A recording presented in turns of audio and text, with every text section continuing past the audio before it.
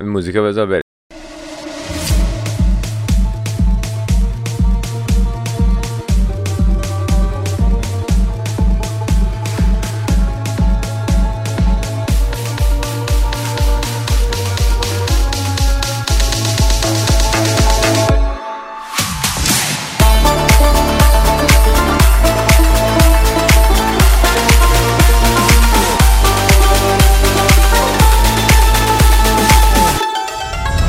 من رضا هستم که از اعضای تیم بازکست. روبروی من پوریا و در کنار من محسن. این قسمت 33 مونه. قسمت خوب و جالبی خواهیم داشت. اول از همه راجع به صفحه‌ای که چند قسمت قبل توی اپیزودمون گفتیم، صفحه تاریخچه، یه صفحه خیلی خوبه توی اینستاگرام دارن فعالیت میکنن که ما قرار شد هر چند قسمت بیایم یکی از تاریخچه هایی که توی این صفحه به اشتراک گذاشته میشه با توجه به مرتبط بودنش به اپیزودمون بیایم به اشتراک بذاریم که هم اطلاع رسانی خوبی بر خودمون میشه هم برای مخاطبینمون. این هفته راجع به این پیج تاریخچه _F یه مطلبی که ازشون رو میخوایم به اشتراک بذاریم. چیه پوریا؟ تاریخچه ابزارهای سنجش زمان و ساعت. خب آره. یکی از اولین ابزارهایی که در واقع میشه گفت اختراع میشه و احتمال هم داده میشه که در ایران این اختراع شده، ساعت آبی هستش. حالا ساعت آبی اصلا چیه؟ به کاربردش چی بوده؟ کاری که میکردن برای تقسیم کردن آب بین کشاورزا از قنات‌ها که میخواستن تقسیم کنن، یک فردی میشسته اونجا، یک کاسه بزرگتری داشته توش آب میکرده و یه کاسه دیگه ای داشته که تاش سوراخ کوچیکی بوده و اونو شناور میکرده و زمانی که طول میکشته این بره کاملا غرق بشه میشده 1 ساعت. بعد دوباره با در میآورده دوباره میذاشته. بعد اینجوری میتونست مثلا به صورت عادلانه آب رو تقسیم کنن به بین مردم. یعنی ایرانی‌ها این ابزار رو وجود آره احتمالاً این ایرانی‌ها اولین بار اینو درستش کردن که بعد از اون یه ساعت‌های مثلا شمعی بوده، ساعت شنی بوده و اولین کلا انسان اولین بار از خورشید و سایه ستون‌ها و ساختمون‌هایی که داشته زمان رو درک کرد و متوجه شده که بعد منجر شده به تولید ساعت‌های خورشیدی. یعنی ستونا چیز سایه‌شون آره زمین میچرخیده و اینجوری می‌تونستن مثلا ببینن که مثلا داره خورشید میچرخه، داره مثلا زمان میگذره. ولی کلا ساعت با فرم نوینش همون 24 ساعتش از قرن 15 رایج میشه و اوایل قرن 16 هم بوده که یک فرد آلمانی، نمیدونم اسمش چی بوده، ساعت مچی رو درست میکنه که یک ساعت مچی خیلی بزرگی بوده. حالا اگه عکسشو پیدا بکنیم برای کسایی که ویدیو کست رو میبینن میذاریم عکسشو ببینن که اولین ساعت مچی به وجود میاد. بعدش در اوایل قرن 18 هم که تکنولوژی مکانیک و اینا پیشرفت میکنه، ساعت‌های مچی کوچیک‌تر میشن به خاطر اختراع اون چرخ‌دنده‌ها و فنرهای کوچولویی که بوده. این میشه گفت یه تاریخی کوچیکی از پیدایش ساعته. و حالا چرا در مورد ساعت صحبت کردیم؟ چون تو این قسمت یک فردی رو داریم که یکی از بهترین پادکست‌های فارسی رو دارن به اسم ساعت صفر و میخوایم با ایشون یک گپ خودمونی بزنیم در مورد کلا پادکست و در مورد خودشون که آشنا بشیم بیشتر. مهمون امروزمون هست امین متین. امین رو من چطور باهاش آشنا شدم؟ اولین باری که راجع به پادکستش شنیدم، راجع به پادکست ساعت صفر، از پادکست مستی و راستی بود، برنامه رامین که یه گفتگویی داشت با امین جان و توی در اصل اون پادکست مستی و راستی بود که من شنوندش بودم و به نظرم جالب اومد که برم این پادکست رو گوش کنم، چون که من پادکست لیسنرم، کلا خیلی پادکست گوش میکنم و رفتم و این پادکست ساعت صفر رو سرچ کردم، اولین قسمتش رو گذاشتم، دیدم که خیلی گرفت منو. یه پادکست سریالی داستانیه که خیلی جالب بود بر من و ادامه دادم، دنبالش کردم و به خیلی های دیگه هم اصلا معرفیش کردم. بعد تا اینکه گذشت کلاب هاست باعث شد که ما با امین جان آشنا بشیم و با هم صحبت بکنیم که چون برای خود من خیلی کارش جالب بود و پادکستی که درست میکنه جذاب بود، گفتیم اصلا یه مهمون به عنوان مهمون دعوتش بکنیم توی یکی از قسمتامون که این قسمت مهمونمون امین متین هست و مرسی که دعوت ما رو قبول کردی امین جان.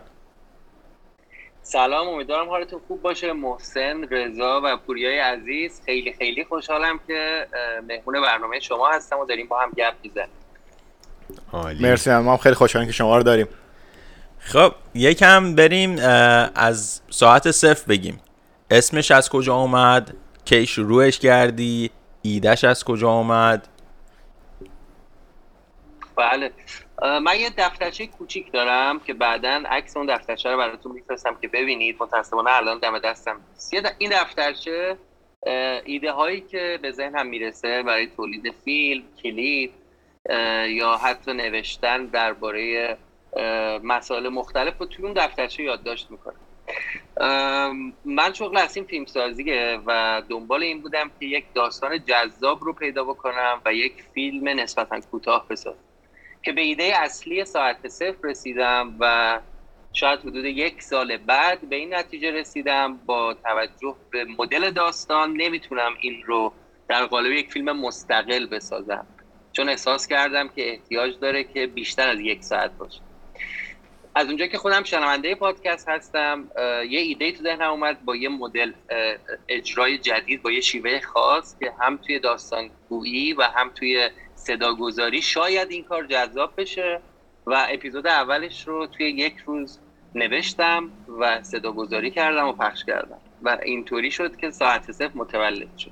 اما درباره اسمش من به 2-3 تا اسم دیگه هم فکر کرده بودم. یه روزی به طور خیلی خیلی فان یه دونه نظرسنجی تو پیج توییتر خودم گذاشتم و پرسیدم از مخاطبا که کدوم یکی از این اسامی براتون جالب تره.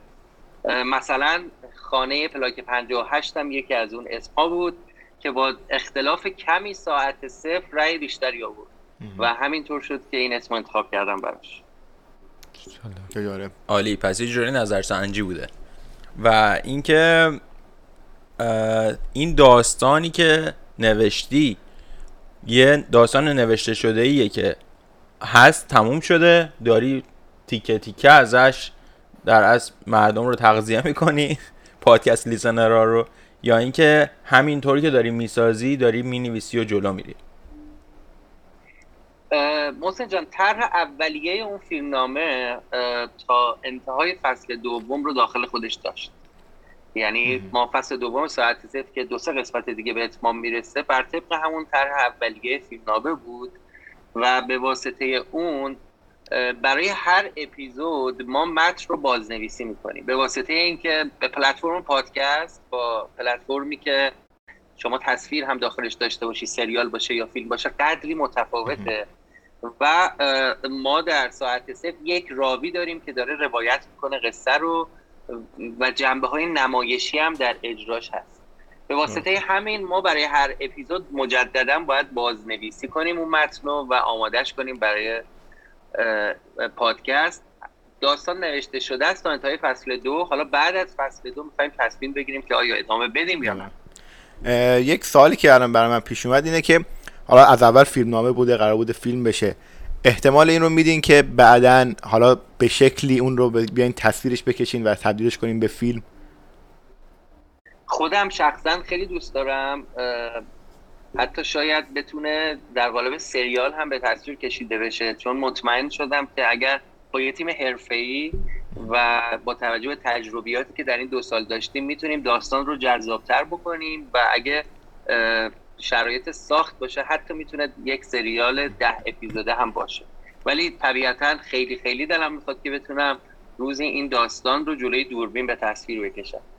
خیلی عالی. یه نکته خیلی جالبی که توی ساعت صفر وجود داره، حالا کسایی که نشنیدنش خیلی نمیخوایم وارد جزئیاتش بشیم که اسپویلش بکنیم، اون هیجانش و مزهش رو از بین ببریم، ولی خیلی خوب صداگذاری شده و خیلی کار سختیه که این صداگذاری به نوعی باشه که تو ذهن تصویرسازی بشه، اون شخصیت‌ها تصویراشون ساخته بشه، اون فضاها و مکانهایی که داره این اتفاقات انجام میشه، اتفاقا میفته، تصویر میاد قشنگ تو ذهن آدم و این کارو امین خیلی خوب کرده. و یه نکته بارز کارش که خیلی منو به شخص جذب کرده همین صداگذاری های به موقع است. ولی حالا یکم خلاصه طور بخوایم بگیم که اگر کسی نشنیده ساعت صفر رو جذاب باشه براش که بخواد شروعش بکنه، مثل تریلر باشه. ساعت صفر معمای در واقع روایتی است که میپردازه به معمای زمان. همه ما آدم ها تو زندگی حتی اگه فکرش هم نکنیم ما درگیریم. گاهی اوقات پیش میاد که حس میکنیم زمان خیلی داره سریعتر از ما حرکت میکنه. بعضی وقتا حس میکنیم زمان داره کش میاد. مثلا موقعی که شما در انتظار هستید احساس میکنید هر ثانیه بیشتر از 1 ثانیه طول میکشه. یا موقعی که تیم محبوبتون یه گل عقبه و 10 دقیقه به پایان بازی مونده، شما احساس میکنید این 10 دقیقه مثل برق و باد میگذره. پس طبیعتا تو زندگی تک تک ما آدم ها، چه برای ما آدم های مدرن، چه برای انسان هایی که هزاران سال پیش زندگی میکردن، این زمان در زندگی ما جریان داشته، از تغییر شب و روز، از عوض شدن فصل ها. من شخصا خودم خیلی با این زمان در زندگی درگیر بودم. از این آدمایی هستم اگه بخوام 10 دقیقه زودتر برم به یه قراری برسم، اون 10 دقیقه باعث میشه من حتی نیم ساعت زودتر برسم و اگه 2 دقیقه دیر کنم احتمالاً نیم ساعت دیرتر میرسم. همین شد که این ایده اولیه شکل گرفت که اصلا زمان چیه؟ زمان آیا همین ساعتیه که رو مچ ماه یا چیزهایی هست که ما نمیدونیم درباره زمان؟ همین شد که احساس کردم خیلی قالب دراماتیک جذابیه برای تعریف کردن یک داستان و رسیدیم به ساعت صفر. اگه بخوام جمله آخرم رو بگم، همه ما تو زندگیمون یک اتفاق داشتیم که باعث شده زندگیمون تغییر کنه و ساعت صفر یکی از اون اتفاق هست. آره برای من خیلی جالبه این قضیه، چون که من همیشه با زمان، منم همینجوری هم که مثلا اگه یه تایمی باید یه جایی باشم خیلی برام مهمه و کلا زمان برای من مهمه. مثلا من چند روزه که واکسن زدم، زمان که 1 ساعت که میگذشت هیچ کاری نمیکردم چون چیز بودم، لش افتاده بودم دقیقاً. خیلی اعصابم خورد بود، ولی ربط به حس حالم اون موقع داشت. بعد مثلا وقتی که با دوستم تکست میدادم همون موقع احساس میکنم زمان داره زودتر میگذره. خیلی جالبه که زمان ربط داره به حس و حال اون موقعت و اینکه چجوری بتونی منیج بکنی. مثلا گذر زمان، منظورت گذر زمان دقیقاً. همینو انیشتن هم میگه دیگه، میگه زمان نسبیت داره. منظورش فکر کنم همینه دیگه. دقیقاً. که بعد یه چیزی که من حالا فهمیدم با این زمان، حالا یه کاری که انجام از یکی از کسایی که بیزنس گورو اینجا بهش میگن، کسایی که مثلا خیلی گولاخه تو بیزنس، میگه این 24 ساعت رو کی درست کرده؟ چرا باید یک روز 24 ساعت باشه؟ خیلی جالبه، من خیلی دوست دارم این چیزی که میگه. پوینتش چیه بعد؟ میگه که چرا یک روز 12 ساعت نباشه؟ چرا تو توی 12 ساعت، چرا تو توی 6 ساعت یه روز رو تمام نکنی؟ بعد کاری که خودش میکنه این چیه؟ صبح مثلا ساعت 6 که بلند میشه، از 6 تا 12 یه روزشه براش. یعنی توی هر یه روز یه آدم نرمال که 24 ساعته 3 تا روز ران میکنه، 3 تا روز داره. از ساعت 6 تا 12 خوابشو داره، تفریحشو داره، کارشو انجام میده، غذاش هم میخوره، میشه یه روز کاملش تمام میشه. بعد روز بعدیش 12 تا 6 نه درک نمیکنه. حالا این پروداکتیویتیشو میگه، اون بهره‌وریش برای من خیلی جالب. من چند بار این کار کردم، خیلی جالب بوده. ببین چرا؟ چون ببین تو مثلا صبح ساعت 9 میری سر کار، خب به عنوان مثال تا ساعت 5 کار میکنی، خب بین این تایمی که کار 8 ساعتی که کار میکنی هیچ فان به خصوص شاید نداشته باشی، بیسش فان باشه، میدونی؟ ولی این کاری که میکنه میگه خب من تو این 6 ساعت فانم هم دارم، اون کارشو پروداکتیو تر میکنه. چون 8 ساعت تو بشینی یه کاری بکنی خسته میشی واقعا، ولی اگه بینش فان هم داشته باشی، بینش هزاران تا چیز دیگه هم داشته باشی، جالب‌تر میشه. مثلا پادکست گوش کنی وسط کارت، فان داشته باشی. آره. موقعی که من با پادکست ساعت صفر آشنا شدم، با محسن داشتیم میرفتیم یه جایی پیاده روی کنیم. بعد محسن اینو گذاشت که گفتش فضا سازی خیلی خوبه. بعد موقعی که من داشتم رانندگی میکردم، قسمت اولش که داشتیم گوش میکردیم، دقیقاً جلو چشم من داشتم تجسم میکردم که اتفاقایی داره میفته، چه جوری طرف اصلا داره وارد اون کافه میخواد بشه، میخواد کلیدو بگیره. قشنگ همه اینا رو جلو چشم داشت میامدش و خیلی جذاب بود برای من و خیلی خوش ساخت بودش. یعنی به نظر من حتما این رو در آینده ببریم یک سمت فیلم. به نظرم خیلی هنر میخواد که حواس دیگه ای رو به کار بگیره به جز حس بینایی. من یه تئاتری هم رفته بودم اسمش بود کابوسنامه، وحید رهبانی درست کرده بود و اینطوری بود که می‌خواستی واردش بشی باید با چشمای بسته وارد می‌شدی، همون دم در به چشم‌بند میدادن بعد وارد می‌شدی. بعد که می‌خواستی وارد بشی بازیگران اون تئاتر دستتو میگرفتن توی مسیری میبردنت، مثلا میگفتن اینجا پاتو بلند کن، اینجا باید مثلا یه گام بلند برداری، تا اینکه میبردن میشوندن رو صندلی. و توی اون مسیری که میرفتی تصویری که تو ذهن من ساخته شده بود با اینکه نمیدیدم این بود که یه سالن گرد بزرگه.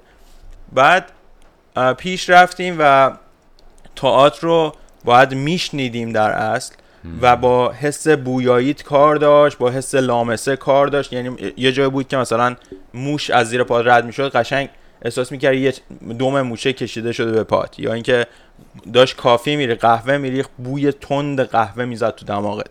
و صداگذاری ها فوق العاده بود و انتهای تئاتر وقتی چشمامون رو باز کردیم دیدیم که یه اتاق خیلی کوچیک مستطیل شکله، دقیقاً مخالف اون تصوری که تو ذهن من ساخته شده بود و تمام بازیگران اون تئاتر نابینا بودن. واو جالب. و به خاطر همین بود که تونستن اون حس خوبه رو انتقال بدن، منتقلش بکنن.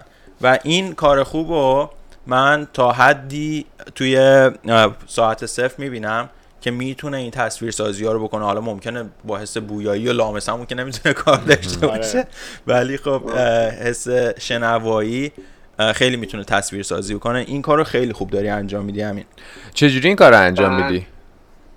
دقیقاً می‌خواستم راجع به همین بگم. تا قبلش یه چیز کوچیک بگم. من تو عید نوروز یعنی عید 1400 با یه مجموعه مصاحبه داشتیم درباره پادکست ساعت صفر، مجموعه‌ای که یک رادیویی رو برای ناشنوایان تهیه و تولید میکنن و خیلی از دوستان عذرخواهی میکنم نابینایان، خیلی از بچه‌های نابینا تونسته بودن ارتباط بگیرن به واسطه همین صداگذاری‌ها و برای ما واقعا افتخاری بود که از همه قشرهای مختلف شنوندمون هست.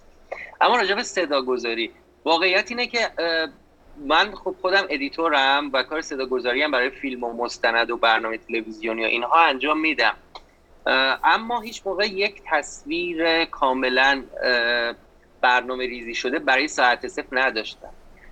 بیشتر میخواستم بعضی از المان‌هایی که توی داستان تاثیرگذارتر هستن، مثل اون زنگی که توی خونه میشنویم از 1 ساعت، یا مثل در خونه موقعی که کلید میندازه رو بشنویم. همینطور که اپیزودها اومد جلوتر یک تکامل اتفاق افتاد در ادیت این کار و خودم هم یه تجربه جدیدی رو باهاش روبرو شدم که میتونه افکت‌های خاصی به مخاطب کمک بکنه که تصویرسازی ذهنی بکنه. ولی خب طبیعتا میدونید که حجم کار تولیدی خیلی میره بالا، یعنی برای ثانیه‌اش دیگه شما باید برنامه داشته باشید. دقیقاً. اما خیلی خیلی خوشحالم که اثر مثبت گذاشته و اینم برمیگرده به این که هر کسی تصور شخصی خودش رو داره از چیزی که داره میشنوه. مثلا اگه من بگم یه گلدون زیبا، امکان داره چیزی که محسن تصور کنه با چیزی که پوریا تصور کنه فرق داشته باشه. به خاطر همین این یک امتیاز شد برای ما که مخاطبای ساعت صفر خیلی احساس واقعی بودن اون تصویر رو دارن. دقیقاً همینطوره. تصویری جوری برای خودشونه، چون خودشون درست می‌کنن، خودت میسازه تو ذهنت. اون شخصی که داره بهت میگه نمیسازه برات. چقدر جالب. شما پادکست دیگه ای هم دارین یا نه صرفا فقط همین ساعت صفر رو دارین؟ بعد از فکر میکنم فصل 1 ساعت صفر تصمیم گرفتم که یه پادکست دیگه اجرا بکنم، ولی با تأخیر این اتفاق افتاد. یه پادکست دیگه هست به اسم درنگ. البته این پادکست داستانی نیست و توی هر اپیزودش ما یک فیلم یا کتاب یا فیلم مستند و حالا مدیاهای مختلف رو معرفی میکنیم. صرفاً مثل یه پیجی میمونه که هر از گاهی به شما فیلم معرفی کنه، منتها در قالب یک مجله صوتی. چقدر جالب. اسمش از درنگ. فیلم ایرانی یا خارجی جفتش؟ نه، سعی کردیم که فیلمایی رو معرفی کنیم که یه مقداری از مینستریم دورترن و کمتر مخاطبا باشون آشنا شدن. مثلا فیلم استی رو معرفی کردیم که محصول 2006 مارک فاستر ساخته و فیلم به شدت دیدنیه. سعی کردیم راجع به آثاری صحبت کنیم که یه مقداری متفاوت‌تر باشن از حالا فیلم‌های اکشن یا فیلم‌های دراما. بخاطر همین توصیه میکنم که درنگ رو هم بشنوید. خب حالا از اون جایی که شما 2 تا پادکست دارین، من اون پادکست درنگتون رو نشنیدم، ولی خب پادکست ساعت صفر رو دیدم و میدونم یکی از پادکست‌های موفق فارسی هستش، داستانی‌های فارسی هستش. شما آینده پادکست فارسی رو کجا می‌بینید؟ چون به نظر من یک پدیده‌ایه که نوظهوره و ایرانی‌ها، مخاطبین ایرانی اونقدر با این فرهنگ پادکست گوش کردن، پادکست یا ویدیوکست دیدن آشنا نیستن. شما آیندهش کجا می‌بینید؟ جای رشد داره یا نه بعد از یه مدتی ممکنه از مد بیفته؟ من فکر میکنم خیلی داره پیشرفت میکنه، خیلی درست قدم‌های اوله، ولی فکر میکنم که در میان مدت میتونه چند برابر این مخاطب پیدا بکنه و چند برابر این پادکست تولید بشه. ما یادمون نره تا چند وقت پیش وقتی صحبت از پادکست میشد، اغلب مردم یاد اون پلیلیستایی میافتادن که توی اینستاگرام درست میشه و چند تا موزیک رو پشت سر هم میذارن و ما میشنویم. ولی الان این اتفاقی که در حال وقوع اینه که تعداد زیادی از مخاطبا اصلا با این کلمه آشنا شدن و وقتی شما راجع به پادکست صحبت میکنید مثلا یاد چنل بی میافتن، یاد ناوکست میافتن. این دوره کرونا و قرنطینه باعث رشد چند برابری و انفجاری پادکست شد، چه تولیدش و چه مخاطباش. اما دوباره الان برگشتیم به همون نرخ رشد ثابت قبل از دوره کرونا و به نظرم میتونیم بهش امیدوار باشیم. خیلی ها خودم هم اینجوریم چیزی نیستن، چی بهش میگن؟ شنونده نیستن؟ نه شنونده خوبی نیست. نه شنوا نه یعنی اون مطلب رو با شنیدن نمیگیرن، با دیدن میگیرن. من خودم شنیداری نیست. آره شنیداری نیستن. من خودم اینجوریم، من دیداری ام، دوستان ببینم. منم یکم مثل دادم، ولی از وقتی که خودمون داریم پادکست درست میکنیم و من رفتم پادکست هایی رو پیدا کردم که به علایق من میام، منم پادکست گوش میدم. یعنی هر جا تو رانندگی که دارم میکنم دیگه خیلی به ندرت آهنگ گوش میدم، هر جا پیاده روی میرم پادکست دارم گوش میدم، جزئی از زندگیم شده. چه جالب. من خودم آدیو بوک گوش میدم و اگه بخوام پادکست گوش بدم میبینمش معمولا. برای من جالبه حس و حال اونا رو بگیرم، مثلا ببینن دارن چی صحبت من یه نکته میتونم بگم؟ بله. از سرمایه گذاری که اسپاتیفای و آیتیونز روی پلتفرم‌های پادکست کردن به نظرم میتونیم این سیگنال رو بگیریم که پلتفرمیه که میتونه در آینده خیلی رشد بکنه و این نشون میده که در کل جهان هم داره رشد میکنه. مخصوصا با اتفاقی که به خاطر کووید افتاد و قرنطینه افتاد، خیلی از افرادی که معروف بودن، مثلا توی رشته‌های خواننده معروفی بود، بازیگر معروفی بود، سرشناس بودن، شروع کردن به پادکست درست کردن و این یهویی یک رشد انفجاری کردش. امین جان، پادکست هایی که خودت گوش میکنی طرفدارش هستی چیا هست؟ خب من طیف گسترده پادکست میشنوم. بذارید اینجوری بگم که یعنی بذارید کست باکسمو بیارم بالا و پادکست هایی که در یک ماه گذشته شنیدم رو بهتون بگم.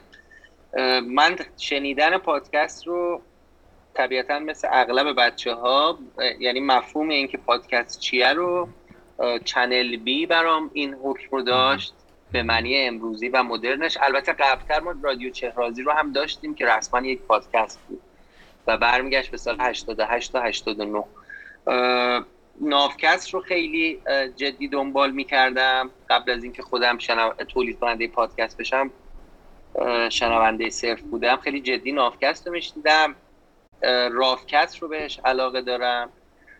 پادکست پاراگراف که اونم راجع به تاریخه. یه پادکستی هست که یک پدر و دختر درست میکنن به اسم بارون پادکست که به شدت مخاطب جدی این پادکست هستم.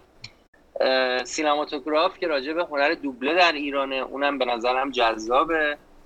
پادکست ساگا هم راجع به اساطیر و قصه های اسطوره‌ای از فرهنگ ملل که خیلی خیلی هم مهمه که دست اوله، یعنی تولید کننده این پادکست حسین خودش این مطالب رو ترجمه و دراماتورژی میکنه. فکر می‌کنم بازم دارم از قلم میندازم چند تا رو، ولی اینا رو اخیراً شنیده بودم. فکر می‌کنم نزدیک 40-50 تا پادکست رو من شنونده‌شون هستم. عالی. یه نظرسنجی میخوام بکنم ازت، اینکه ما بعضی وقتا این پیشنهاد رو گرفتیم که ما خب بازکست هدفمون این بود که باز باشه، راجع به مسائل مختلف صحبت کنیم، مهمون‌های متنوع داشته باشیم، خیلی تاپیکامون باز باشه. و بعضی وقتا این نظر رو گرفتیم که بیایم توی یه مسیر حرکتش بدیم، چون مخاطب ممکنه بریزه، ممکنه بیاد و با یه اپیزودمون در اصل ارتباط خوبی برقرار کنه و اپیزود بعدی مهمونی که میاد، تاپیکی که داریم کلا متفاوت باشه و اون شنونده مخاطب از دست بدیم. خود من همچنان بر این باورم که این مسیری که داریم میریم اوکیه، ممکنه مخاطب بریزه، مخاطب بیاد، ولی خود من دارم از این انرژی خوبی میگیرم و پیش داریم میریم. نظرت چیه؟ به عنوان یه شخصی که خودت تولید محتوا، این کار است. آره این کاره، دستی در کار داری. لطف شماست. من فکر میکنم این که توی هر اپیزود شما یک تاپیک جدید دارید خودش خیلی نکته مثبتیه اتفاقاً.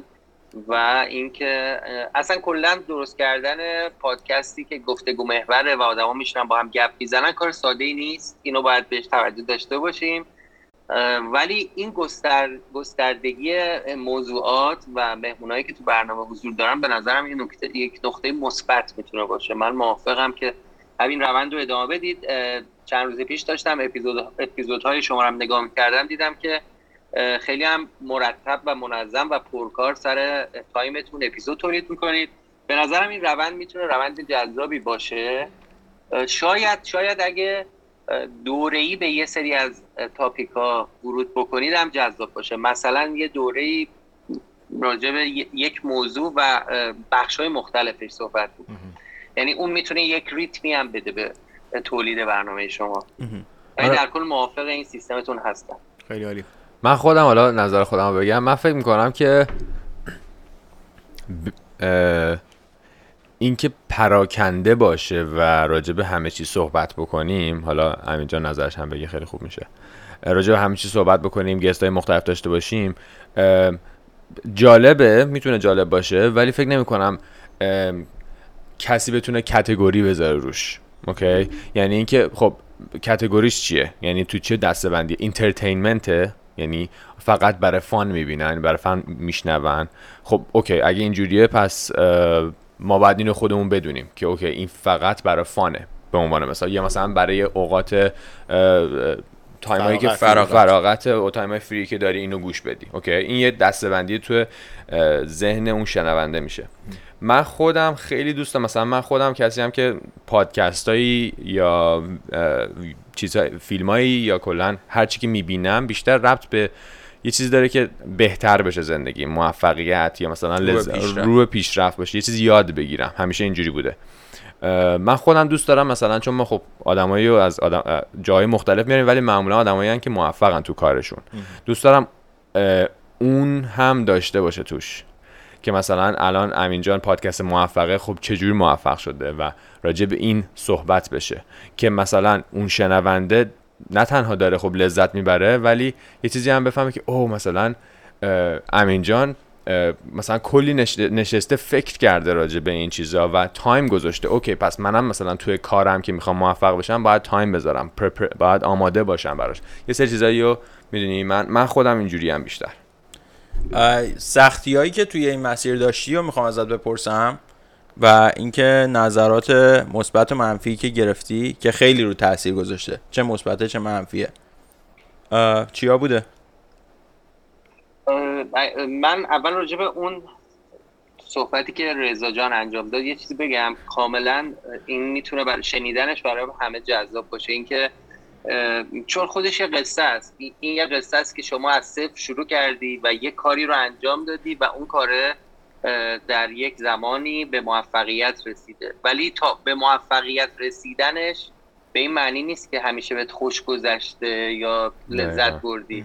قطعا یه سختیایی بوده که من راجع به خودم بگم، قطعا لحظاتی رسیده که به این فکر کردم اصلا چرا من دارم این پادکست رو تولید میکنم، چون یه نفره و یه وقتی 2 نفره داریم به اندازه چند نفر کار میکنیم.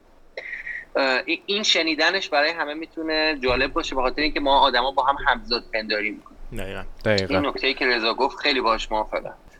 کامنت اتفاقا توی نوتی که نوشته بودم راجبش حتما صحبت کنم بحث کامنت هست. ما تو ساعت 0 فکر می‌کنم یکی از بالاترین نرخ کامنت نسبت به تعداد دانلودمون رو داریم. نزدیک 5000 تا کامنت گرفتیم و بیش از 550,000 بار شنیده شدیم. خیلی کامنت ها مختلفه. از تعریف و تمجید صرف داریم که طرف ما رو با بزرگان سینما مقایسه کرده در نهایت لطف و محبتش نسبت به ما، تا کامنت های سوپر منفی که اصلا گفته شما حتی ادبیات ابتداییتون هم درست صحبت نمی کنید و به چه اجازه ای اومدید دارید داستان میگید. یعنی کاملا دو سر طیف گفتم. یه کسی ما رو با نولان مقایسه کرده و یه کسی توصیه کرده بود که ادبیات پنجم دبستان رو یه بار دیگه من برم مرور کنم. ببینید خیلی جالبه، من همیشه این کامنت ها رو سعی میکنم با این دیدی ببینم که نظر اون شخص اون لحظه چی بوده. هیچ موقع از توی کامنت ها سعی نکردین ایده بگیرین و بگیم این حرفش جالبه و ادامه بدین، به خاطر اینکه اگه این کارو میکردیم حتما کار از دستمون در میره. هیچ موقع از بد و بیرایی که بهمون گفتن ناراحت نشدیم و تو بعضی از من اصلا خودم شخصا تکست نوشتم که ممنونم که نظرتو گفتی، به هر حال وقت گذاشتی برای من نظر نوشتی. و همین که کسی دلش بخواد که تایپ بکنه کامنتشو برای من پوینت مثبته و این نشون میده براش مهم بوده. امیدوارم جوابتون رو راجع به کامنت های مثبت و منفی گرفته باشید. یه نکته هم بگم، یکی دو دفعه پیش اومد که ساعت 0 رو از بعد داستانی و از بعد اجرا و اکتینگش نقد و بررسی کردن که برای من خیلی خوشایند بود. امیدوارم بیشتر این اتفاق بیفته. یعنی درسته ما یه پادکست هستیم ولی در کنارش داریم یک داستانی هم روایت می‌کنیم. بیشتر نقدا مثبت و منفی نسبت به احساس طرف بوده. اون چیزای سختش چی بوده؟ کارهای سخت یا مثلا موقعی که گفتی یک نفر ماکسیمم 2 نفر بودین و این کارو میکردین و ما الان 3 نفریم داریم فکر میکنیم که یک نفر دیگه ای هم حتی بیاریم. بخاطر همین میخوام ببینم که یه پادکست رو داری راه میکنی چه چیزای سخت بوده برات؟ ببین ما 2 تا نویسنده ایم، یکیمون در تهران که من هستم، یکیمون در ملبورن با یه اختلاف زمانی حدود 5-6 ساعت. فکر شما تصور کنید که الان کلا قراره که با هم از طریق اسکایپ همکاری بکنید و گفتگو بکنید، میبینید که خیلی سخت میشه. ضمن این که ما ببینید در ساعت 0 روند کارمون اینه: نگارش یک اپیزود، نوشتنش، بعد ضبطش که خود ضبط تقسیم میشه به اجرا و کارگردانی و بعد از اون تازه مرحله ادیت شروع میشه و بعد از ادیت طراحی گرافیک داره و بعد انتشار و در نهایت فعالیت در سوشیال مدیا. ببینید تقریبا همه این کارا رو کم و زیاد داریم 1-2 نفره انجام میدیم و حجم زیاد کاره. نکته مهمتر اینه که همیشه زمان و کیفیت نسبت مستقیم با هم دارن. یعنی شما هر چقدر زمان بیشتری داشته باشید روی یه محتوا کار کنی کیفیتش میره بالاتر و این لحظاتیه که اسم می‌کنم پیش اومد. واقعا لحظاتی پیش اومد گفتم چه کاری با خودم کردم چرا دارم اینجوری ادامه میدم. چند بار در هفته این کارو میکنی یا چند بار در ماه؟ ما متوسط پخشمون 2 هفته یک باره، اما این اواخر یه مقداری بی‌نظم شدیم و انتقادی که مخاطب میکنن کاملا درست.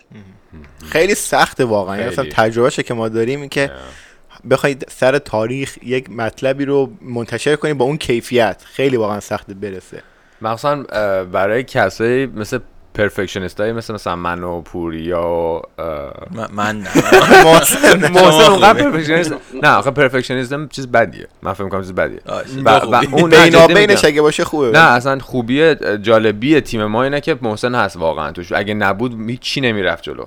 بعضی موقعا بوده من و پوریا میگیم نه کوالیتی رو ببریم بالا، تایم بذاریم. اصلا این اپیزودات یه موقعی صحبت داشتیم می‌کردیم که اینو بکنیم هر ماه یه بار یا مثلا 3 هفته یه بار، ولی محسن گفته نه آقا بریم جلو و خیلی خوشحالم که محسن بوده این کار رو انجام بده و اون کوالیتی و زمانی که گفتین کاملا درسته. چون ما ریکورد میکنیم میدیم بیرون چند روز وقت داریم پوریا؟ کلا 3-4 روز 3-4 روز وقت داریم. آره و یه انتقادی که من خودم داشتم همین بود که اشاره کردی بهش که یکم نظمه برای ساعت صفر شاید این اواخر به هم ریخته. من خودم این نظمه رو خیلی دوست دارم. اگر که قراره 2 هفته باشه سر 2 هفته، اگه 3 هفته باشه سر 3 هفته. این تنها انتقاد من تا اینجای کار به ساعت صفر بود، ولی انقدر نکات مثبت داره که اصلا اینو کامل میشه. و وقتی هم که به قول رضا خودمون توی این جریان افتادیم که سختی‌های کارو داره میبینیم، با توجه به اینکه این کارو داریم به عنوان یه هابی داریم انجام میدیم، کاری نیستش که منبع درآمد اصلیمون باشه، داریم ازش پول در میاریم و به خاطر همین درک میکنم این سختی‌ها رو، مخصوصا تویی که تنها هستی و انقدر کار جزئیات داره. آفرین واقعا. آره دمت گرم. و اینکه از ایران بودنش خودش فکر می‌کنم سخت باشه، سخت‌تر باشه. نمیدونم از ایران بودن سخته، محدودیت ایران دیگه. به هر حال شما وقتی داخل ایران داری کار میکنی خودت، یعنی عقل سلیم میگه جوری کار بکنی که بتونی ادامه بدی اون کار رو، و حالا بنا به هر دلیلی متوقف نشی. ولی یه جایی میرسه که شما من تصمیم گرفتم در قالب یک جمله نسبت به اتفاقایی که داره دور و برم میفته واکنش نشون بدم. و اگه کسی شنونده ساعت صفر باشه میدونه من دارم کجاها رو میگم.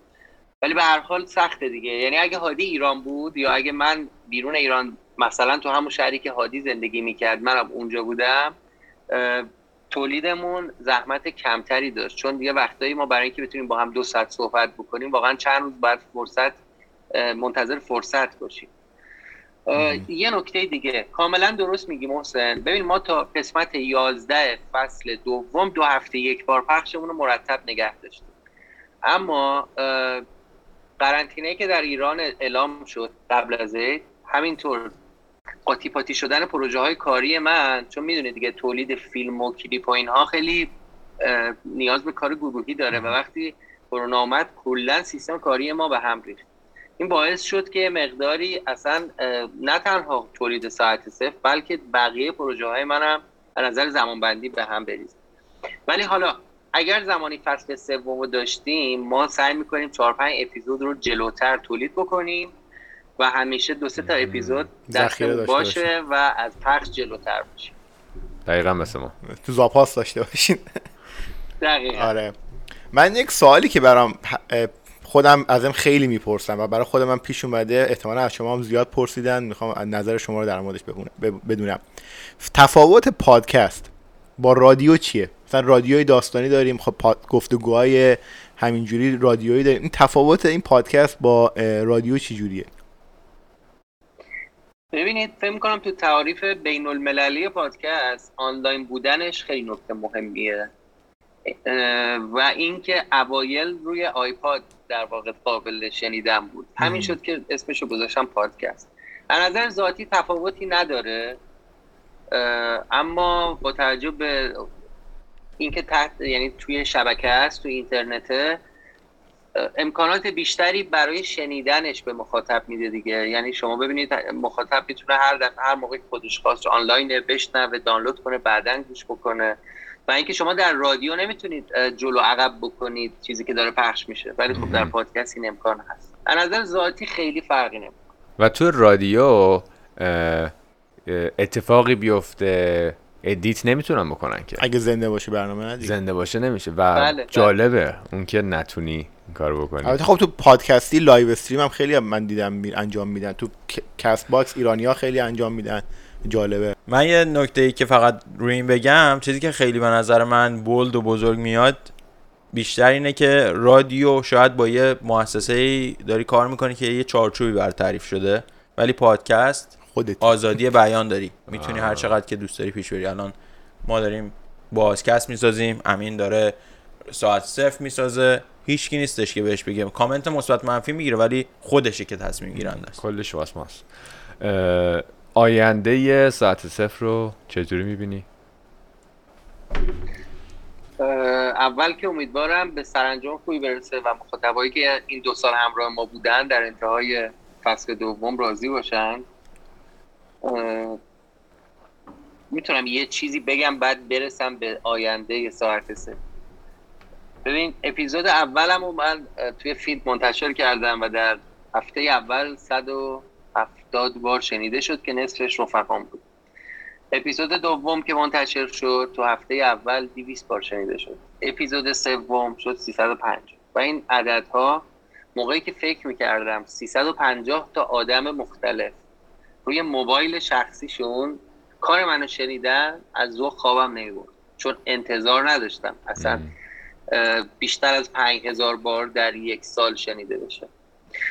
چند وقت پیش که از مرز 500,000 دانلود گذشت، یاد اون روزایی افتادم که از تعداد مثلا 15 تا اگر یه اپیزود بیشتر شنیده میشد اسکرین شات میگرفتم.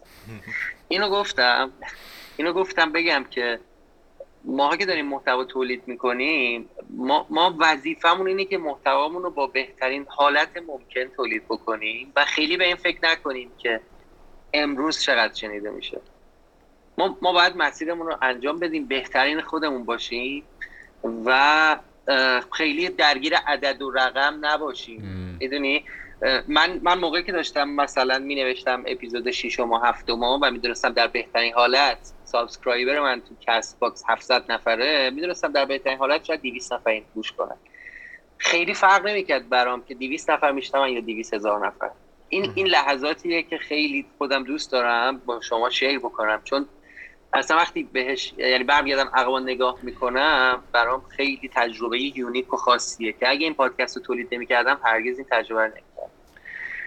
اما آینده ساعت صفر من فکر میکنم که اگر بتونیم فصل بعدی درست بکنیم که کیفیتش در حد همین 2 فصل باشه، حتما این کار رو انجام بدیم، چون خط قرمزمون کیفیته و جذابیت. ولی اگه ببینیم تو دستمون خالیه، ایده جذابی نداریم، متوقفش میکنیم و ترجیح میدیم که یه خاطره خوب ازمون باقی بمونه تا اینکه فقط بخوایم باشیم. امیدوارم جواب سوالت رضا داده باشه. آره این نکته‌ای که گفتی خیلی خوب بود. ما هم این بالا پایینی‌ها رو خیلی داشتیم. یه اپیزود میایم میبینیم که مخاطبامون اونقدر که فکر میکردیم شاید نباشن، بعد اون توقعه باعث میشه که بخوره تو ذوقمون و خود من سریع برمیگردم به اون روز اولی که شعارمون این بود که آقا ما بازکست رو داریم درست میکنیم که خودمون اول یه چیزی یاد بگیریم، بعد شاید مخاطبین هم بتونن ازش استفاده کنن. پس حداقل مخاطبینمون میخوان بشن 3 نفر خودمون که ازش چیزی یاد بگیریم. پس اگر از این بیشتر شد یه بونس بهش نگاه میکنیم، یه جایزه است در اصل برامون و همین این باعث میشه دلگرمیه که پیش بریم و توی این مسیر با آدمای انقدر ارزشمند و جالبی آشنا شدیم، از جمله خودت، که این برای ما اصلا بزرگترین جایزه‌ایه که توی این مسیر گرفتیم. دقیقاً من ذهنیتم راجع به این قضیه اینه که اصلا اولش این بوده و کلا به بچه‌ها میدونم من از کامنت ها و اینا اصلا واقعا کیر نمی‌کنم. کامنت ها اصلا کیر نمی‌کنم، فالوور و فالوینگ ها رو اونقدر کیر نمی‌کنم. برات مهم هستش ولی اونقدر اهمیت نداره مثلا کامنت خوب بده طرف. دقیقاً یعنی ارزشمند هست. مثلا بعضی موقع کامنت های ما گرفتیم که طرف چیز خوبی گفتیم اوکی مثلا ما اینو میتونیم انجام بدیم، از راهمون ما رو دور نمیکنه ولی خب بهتر میکنه، کوالیتیمون بهتر میکنه. آره 100% اینجوری نیست که من کیر نکنم، نه، ولی اینکه بخوام مثلا بخواد تاثیر بذاره رو من، نه اینجوری نیست. و حالا میخوام بدونم اینو ازت بپرسم که آیا این ذهنیت به نظر درسته؟ من این ذهنیت رو دارم که ما همینجوری راهمون رو پیش میریم جلو و خودمون رو از نتیجه از رزالتش که میشه همون اعداد و ارقامی که ما رو گوش میدن یا حالا کامنت میذارن جدا سازی میکنیم، یعنی جداییم از اون. ما این راهو میریم، اگر 10 نفر ما رو گوش بدن یا 1000 نفر ما رو گوش بدن ولی همین راهو میریم. خب این یه مشکلی که ما داشتیم تو پادکست همین بوده که بعضی موقع خب البته ما گفتگوییم، مثل شما چیزی نیستیم، داستانی نیستیم، ولی بعضی موقع دیدیم خب بعضی از اپیزودا چون که زیاد خواستار نداره شاید برای ما جالب باشه، ولی زیاد خواستار نداره زیاد دیگه ادامهش ندادیم. نظرت چیه؟ ببین کاملا با چیزی که گفتی موافقم. بنا به این اصل که من معتقدم محتوایی که جذاب باشه و هر درجه‌ای از جذابیت رو داشته باشه روزی مخاطب خودش رو پیدا میکنه. یعنی منم الان اگه بخوام خودم رو با پادکست‌های قدیمی‌تر مقایسه بکنم بگم من چرا اپیزودم 20000 بار شنیده میشه و فلانی 200000 بار. ببینید بچه‌ها من میگم این عدد و رقم ها رو باید بذاریم کنار. اگه 17 تا مخاطب داریم 17 نفر مخاطب دارید دیگه، یعنی این عدد صفر که نیستش، پس فرق. راجع به کامنت های مثبت، من کامنت های مثبت رو میشنوم و لذت میبرم، کامنت های منفی هم میخونم ولی سعی میکنم به هم نریزم، یعنی سیستمی که قراره تولید پیش ببرم اون کامنت اگه اعتقاد دارم به مسیر و فرمم که درسته اون کامنت من رو از راه هم دور نکنه. راجع به تعداد مخاطب ها، پلتفرم پادکست بنا به تجربه من توی این 2-3 سال اینجوریه که آهسته و پیوسته مخاطب ها از جاهای مختلف جهان شما رو پیدا میکنن. یعنی شما کماکان به این فرمولی که رضا راجعش صحبت کرد فرمول درستیه، خیلی نباید درگیر عدد و رقم بشیم، چون عدد ما رو میتونه که یه مقداری دلسرد بکنه، در حالی که به نظرم ادامه داشتن و دنبال دار بودن یه حرکت از اون عددها مهمتر. این نظر من. مرسی امین جان، خیلی گفتگوی خوبی بود و من به شخصی که مخاطبت هستم و خواهم بود. خیلی کار جالبی داری دنبال درست می‌کنی.